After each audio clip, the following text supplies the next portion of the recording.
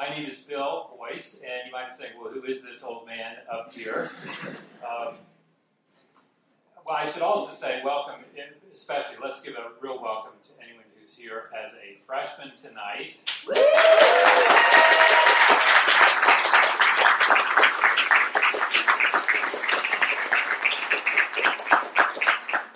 And we really look forward to getting to know you over the next years ahead. And anyone who's here as a first-year grad student? Yeah. We'll be spending a long time with you guys. So who am I? And that's an important question tonight because that's really the theme of the series that we're about to launch into. And hi, John. This is John Daly, who was a graduate student also back in 95. 95. Great to see you, John. I didn't see you there. Welcome. Who am I? Well, there are many ways I could answer that question. I could answer in terms of geography. I'm originally born and raised in Dallas, Texas, so I could say I'm a Texan. I could honestly say that I am still a Dallas Cowboys fan. Tough times. I'm a husband. My wife, Debbie, 38 years of marriage. Right over there. Who am I? I'm a father. I have 4 adult children. And but even more important, who am I? I'm a grandfather. And let's see if we can get my grandkids up here. Oh, so this is James. That picture's a little distorted. That's James. He's 2 years old. And next is there we go. That's Ida and Emmy up in Rocky Mountain National Park just a couple of weeks ago. And they're about 9 months old. Identical twin girls. So very exciting for us. Who am I? I could answer that in terms of my job, my occupation. I'm a campus ministry leader, or I'm a reverend. I'm an affiliate chaplain. I'm the executive secretary of the PCF. Education. You know, that's what we're all about here. Princeton. You got the gold ring. Okay. Sense of self. Well, you may have already figured out I'm very, very smart. Witty, charming, wise, thoughtful, funny, trapped in the personality of an introvert. I'm just kidding. Not about the introvert. This is an important question. I mean, it's kind of a classic question, right? Who am I? And it's a great question to ask at the start of a school year, and particularly if you are new here, because I know from years of experience that your sense of identity can and will undergo dramatic change and fluctuate wildly, particularly during your next 4 years if you're here as an undergraduate. Think of it. Many of you, you've already been through this kind of logic that in high school you were the top of the heap, the proverbial big fish, the little pond kind of thing, and very quickly you find here that you feel pretty average, and you may even feel like, ooh, I'm not sure I belong here. I'm not sure I can make it here, and so that impacts your sense of identity, particularly if your sense of identity has been up to this point totally built on I am smarter than everyone else in the room. Well, there's a lot of people like that in this room, and so maybe you're not. Sorry. Similarly, maybe you were a varsity athlete in high school, and you get to a Division I school, and it's like, oh, well, I'm not good enough to be on these teams here, and so maybe your sense of self is impacted there. So there are ways in which Princeton tends to humble us, but for some of the others of you, maybe in high school you always felt kind of isolated and alone because you were smart, you were the nerd, you were the geek, and now all of a sudden it's like, oh, everybody's like me here. I suddenly feel I'm right at home, and so that can elevate your sense of identity. But it's safe to say that these years will be a time of development and change and challenge in terms of how you think about who you are.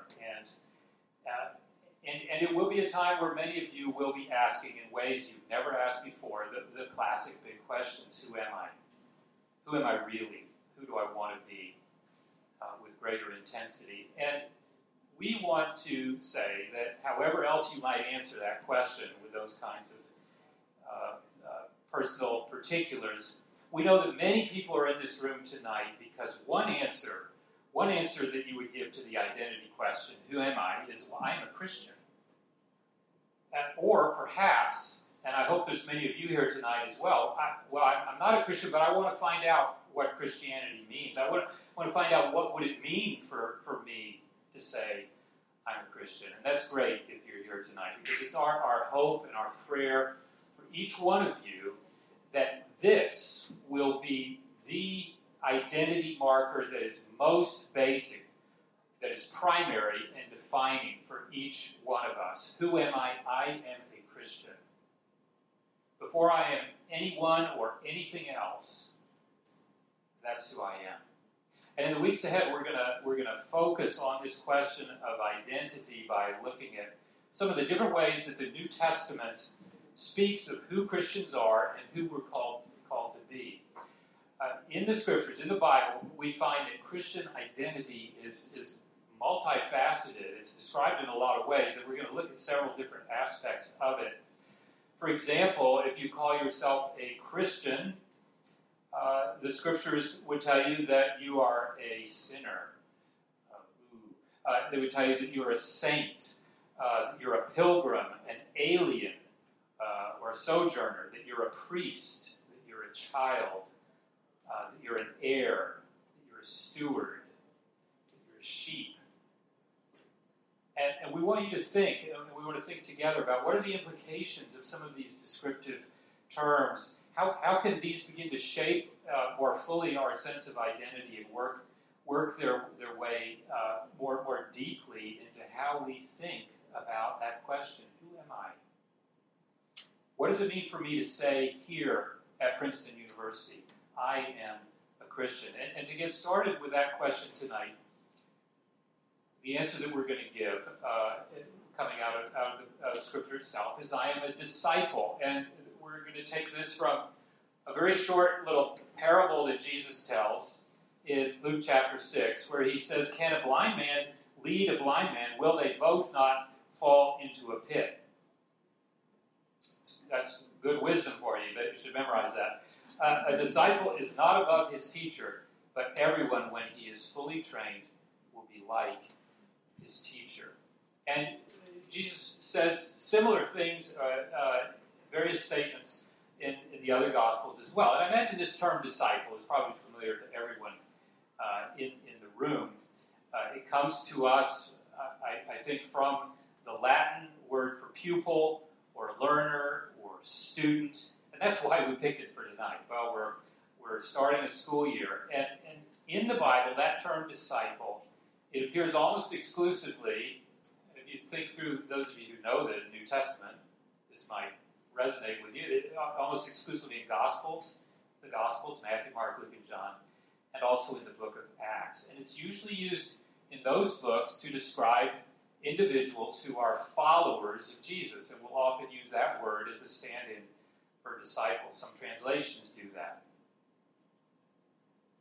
Christian, who are you? I am a disciple. I'm a follower of Jesus. And tonight I want to talk about two defining marks of what it means to be a disciple as we find this in the Scripture. And I think I've got this on the next page. Disciples, we're going to hit on two things. They are always with their teacher, and they are devoted to becoming like their teacher. Two defining marks. The first one is that a disciple is someone who is with the teacher. Most of my academic education, and this is probably true for you as well, perhaps not if you were homeschooled. We homeschooled some of our kids, but most of my academic education happened in the context of institutions. It happened at schools, and it often involved books and that kind of thing. But in the ancient world, the teacher-pupil relationship was not so much an institutional relationship as a personal relationship. Learning was by oral instruction rather than by books, which were not readily available. And so the disciple, in this sense, virtually lived with and alongside the teacher. And so this idea of personal relationship with the teacher or the master or rabbi was central if we think about what is a disciple. The disciple's primary relationship, in other words, is with a person, not with an institution, not with an organization. And so from the beginning to the end in the New Testament, this sense of personal relationship is an identifying mark. And so when Jesus called people to be his disciples, he didn't say, come to my school, registration now. He said, come, follow me.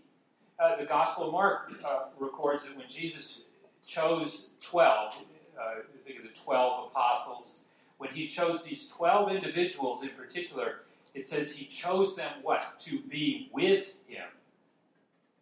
And the New Testament indicates that the disciples were present with Jesus virtually all the time. Wherever he went, whatever he was doing.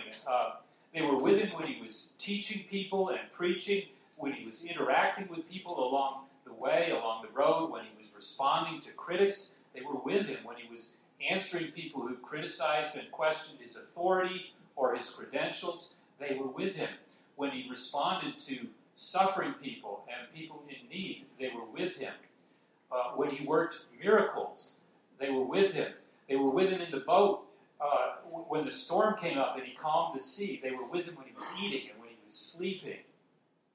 They were with him when he was betrayed and when he was arrested. And so for the disciples then, and I want you to see this concept, I'm a disciple, this personal connection to Jesus becomes the primary mark.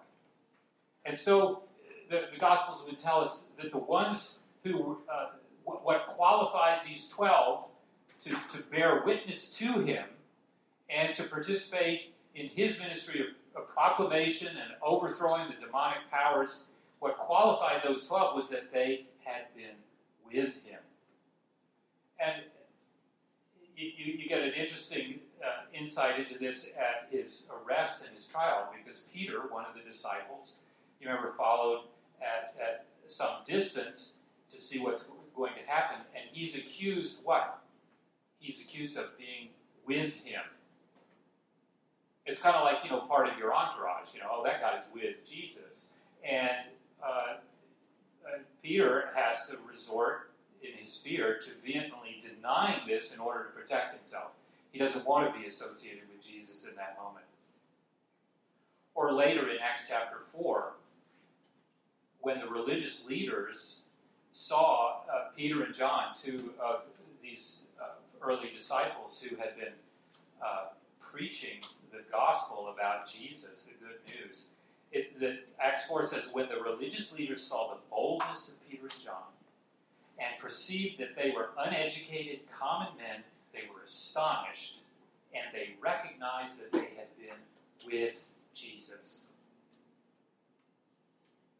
So I just want you to get that into your minds. When we think about a disciple is one who is with his teacher. And I think if we're Christians, we have to grapple with the question, or if you're here as somebody who's trying to figure all this out, well, can that be true for us today? Because we could rightly say, well, that was then, but Jesus isn't here now. We can't be with him in the same way that they were, in the ways that I just described. And yet,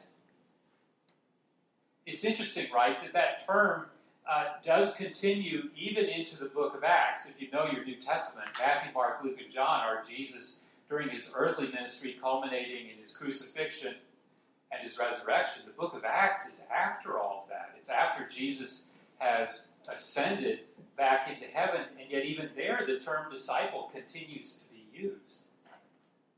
And I think that's because before his crucifixion, Jesus promised those early disciples that he would not leave them as orphans. He says, I'm not going to leave you. I'm going to leave you, but I'm not going to leave you as orphans. he commanded also before his ascension. Matthew 28, his last words of the gospel. He said to his followers, go into all the world and make disciples of me, of all the nations. And when he said that, he gave them this promise: I am with you always, even to the end of the age. And so it's part of Christian belief that our Lord Jesus, yes, became human, lived upon the earth, ministered upon the earth, was crucified, died, was buried, and then on the third day he rose again from the dead, that Jesus Christ is not a dead historic figure of myth and legend, but that he is alive and active now and always present with his followers. Christianity is rooted and grounded deeply in history, but it is fundamentally not merely a historical memory, but it's about personal relationship with the living God through Jesus Christ. And so as grandiose to some of your friends as it might seem to say, Christians can make a proper claim, not a presumptuous claim, but a proper claim to know God. Not exhaustively, of course, but to know him personally, because he is a person, to know him personally through Jesus Christ. And so, to say, I am a disciple of Christ today, our privilege is not merely to study his teachings in the way we might study, ancient philosophers to learn what Plato or Aristotle said and taught, or simply to learn about him in the way we might by reading in the biography of some great famous personage. Our privilege is to walk with him daily, to be in his company, because we believe that Jesus is the living God. To be in communication with him daily, as often as you will. To be continually seeking his direction, his instruction, his wisdom, and his perspective.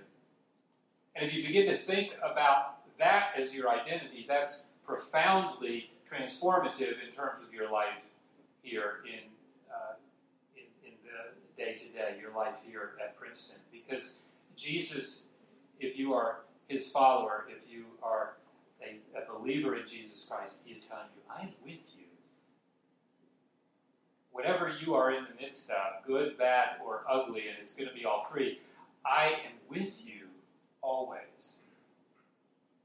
And I want you in the midst of that to learn what it means to follow me. And so I want you to encourage you, particularly if you're here tonight as a Christian, to be intentional about this. Princeton is it is a pressure cooker. That's not an exaggeration. And it will fill your life and distract you and pull you in so many different directions. And now, before you're sort of swept completely up into it, commit yourself. Make that commitment to say, I want to daily seek to live and to acknowledge and to be in the presence of Jesus. And if you don't know how to do that, if that just sounds hocus pocus, I'd be happy to talk to you. Any of the members of the staff would be happy to talk to you to help you think that through. But secondly, not only is a disciple with the teacher, but they are devoted to becoming like the teacher. That was our text. And so these teachers were followed because they were regarded as having something to say, something worth hearing. You didn't simply attach yourself to a rabbi to get information, much less to simply challenge the teacher, but rather the idea was that you attached yourself to this teacher because you wanted to adopt what they were saying and begin to practice it. And so the disciple, as Jesus says, becomes, when they are fully trained, like the teacher. And so presumably, again, if you call yourself Christian, at some level it's because you admire and you respect Jesus, and so you're motivated to learn from him, and that's exactly what he invites us to do. He says, come, learn from me. And I want to just, as we move toward a conclusion, 2 ways to learn from him. The first is if we're going to be followers of Christ, we want to grow more and more like Jesus in terms of character. And if you go to the next slide, we don't have time to develop this, but some of you will recognize from John 13. This is the night before Jesus was, the night he was betrayed, before he was arrested, before he was crucified. And he gets up from the table with his disciples, and he washes their feet. And he says, do you understand what I've done to you? You call me teacher and Lord, and you're right, that's what I am. If I then, your Lord and teacher, have washed your feet, you also ought to wash one another's feet. For I have given you, he says, an example that you also should do just as I have done to you. Truly I say to you, a servant is not greater than his master. As Jesus' disciples, we aspire to be like him in his character, not merely parroting his teaching, walking around spouting Bible verses or something like that, but putting his teaching into practice, following his example for how we are to live and behave, how we are to treat other people. And what we see here is an essential part of Jesus' character is humility in the service of others. And so, for example, Jesus is continually associating with people whom others ignored or shunned. We don't find Jesus as a person who's impressed or cowed by people of great power or great wealth. He's not motivated by worldly appearances, by the desire to be cool or to fit in. And this is both a calling and a challenge to us, because if we're going to be growing as his disciples, that means we're going to be taking our cues from him. And he's our example, his compassion, his humility, his meekness, his grace, his patience. So we grow like our teacher in character, but also in conviction. I mean, just think about what I just said. Identifying myself with Jesus and taking my cues from him and not from the crowd or from my culture, that will mean that I'm going to be out of step with the people around me. Because Jesus' teaching and example shape our beliefs and our behaviors in a way that often is not only a rebuke to the way we would behave, but may also be a rebuke to the way our culture is behaving. And so if I seek to become like my teacher in his character, I might experience guilt by association. I mean, that's certainly what Peter was up against. This man was with him, and in that moment Peter denies him 3 times. But Jesus says, no, a disciple is not above his teacher, nor a servant above his master. The next slide. It's enough for the disciple to be like his teacher and the servant like his master. If they called the master of the house Beelzebul, think a demon, think Satan, the devil, how much more will they malign those of his household? And this is why Jesus makes some of his most challenging statements about the potential cost of being his disciple. Because if my primary relationship is going to be rooted and grounded in Jesus, then that might have an impact on my other relationships. It might have an impact on what I choose to pursue here at Princeton, how I choose to spend my time, how I choose to behave. This might at times involve sacrifice and self-denial. And many of those who followed Jesus initially, they thought, wow, this guy's cool. He's saying cool things, he's doing cool stuff.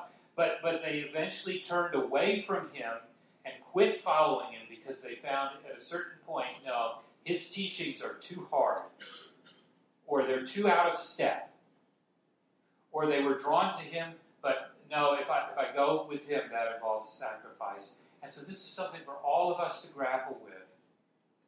And Jesus, he doesn't really let us have it both ways, right? He asks us all. He says to all of us, wait, you're either with me or you're against me. What does it profit you if you gain all that other good stuff, but if you deny me and forfeit your soul? And so ultimately we become followers of Jesus, disciples, because we are convinced that he's more than just a good teacher alongside all the other good teachers. We follow him because we become convinced that he is the Lord, that he is Savior. What's on the next slide? At this, many turned away and no longer walked with him. And he says to the 12, are you going to go away as well? And Simon Peter says, Lord, to whom shall we go? You have the words of eternal life.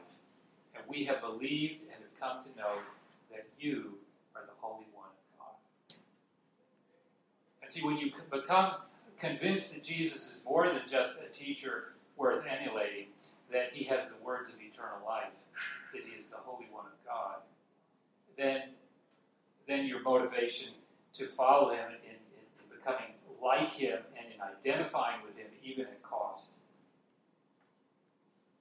becomes rooted and grounded in those truths. And so, what could be more wonderful, right? What could be more wonderful than to always be with someone who has life completely figured out? Someone who is always eager to teach me how to really live and how to flourish. Someone who is humble and gentle. Think of Jesus' famous appeal on the next slide. Come to me, all who labor and are heavy laden. I will give you rest. Take my yoke upon me and learn from me, for I am gentle and lowly in heart, and you will find rest for your souls. What God is saying to us in Christ is that we are not left alone to figure it all out.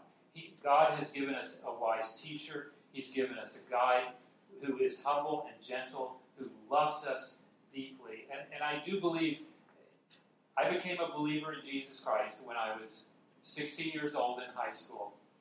And at that time, God brought me out of deep despair, profound insecurity about who I was.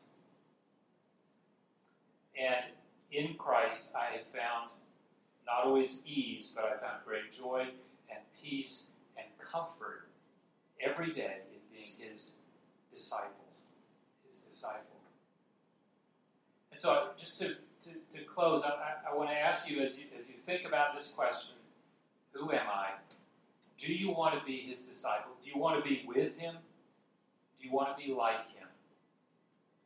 That's what he's offering you, and that's what he's calling you to. But, the first thing we need to recognize if we want to be like Jesus, the first thing we have to recognize, number one, is, well, you're not. I'm not. None of us is. None of us is like Jesus. And that's where this whole biblical concept of sin and of falling short of the glory of God comes into play. But the second thing we have to recognize is not only am I not like Jesus, but I can't be. If you set out and say, I'm going to be like him, you will fail. You will fail. None of us can do that. And it's when we grapple with those realities that we begin to come closer to the very heart of the Bible, the very heart of Christianity, which is this message that we call the gospel. That you aren't and you can't, but he is and he can and he did. For God so loved the world that he gave his one and only Son, that whoever believes in him would not perish. For by grace you are saved. And this is the gift of God. It's not of yourselves. It's not your own doing. It's not your own work. It is the grace of God. And when we begin to see that Jesus is not only here to be a teacher to tell us what to do and condemn us to fail to do it, but he has come to literally do it for us, to do what we could not do, that we might know him and be with him and be like him forever. Then we're getting into the deep things of Scripture. And my hope and my prayer is that for all of us, that'll be a journey that we will be growing in and sharing in and helping one another in over these next years together. Thank you, Father, for this time that you've given us to be together tonight and for the many who have come out to share together. We pray that you would stir in our hearts fresh interest in Jesus. Quicken in us faith, a desire to know him, a desire to be with him, a desire to be like him. Father, deepen for many a conviction to be willing to say, I am a follower of Christ, even if that puts us out of step, even if that is not pleasing to those around us, even if that means cost or sacrifice. But Lord, I pray that everyone here tonight would begin to at least wonder, at least hope, that in Jesus there might be a kind of life that we were made for, and that we might turn to him and find that life. Thank you, Lord. We pray in Christ's name.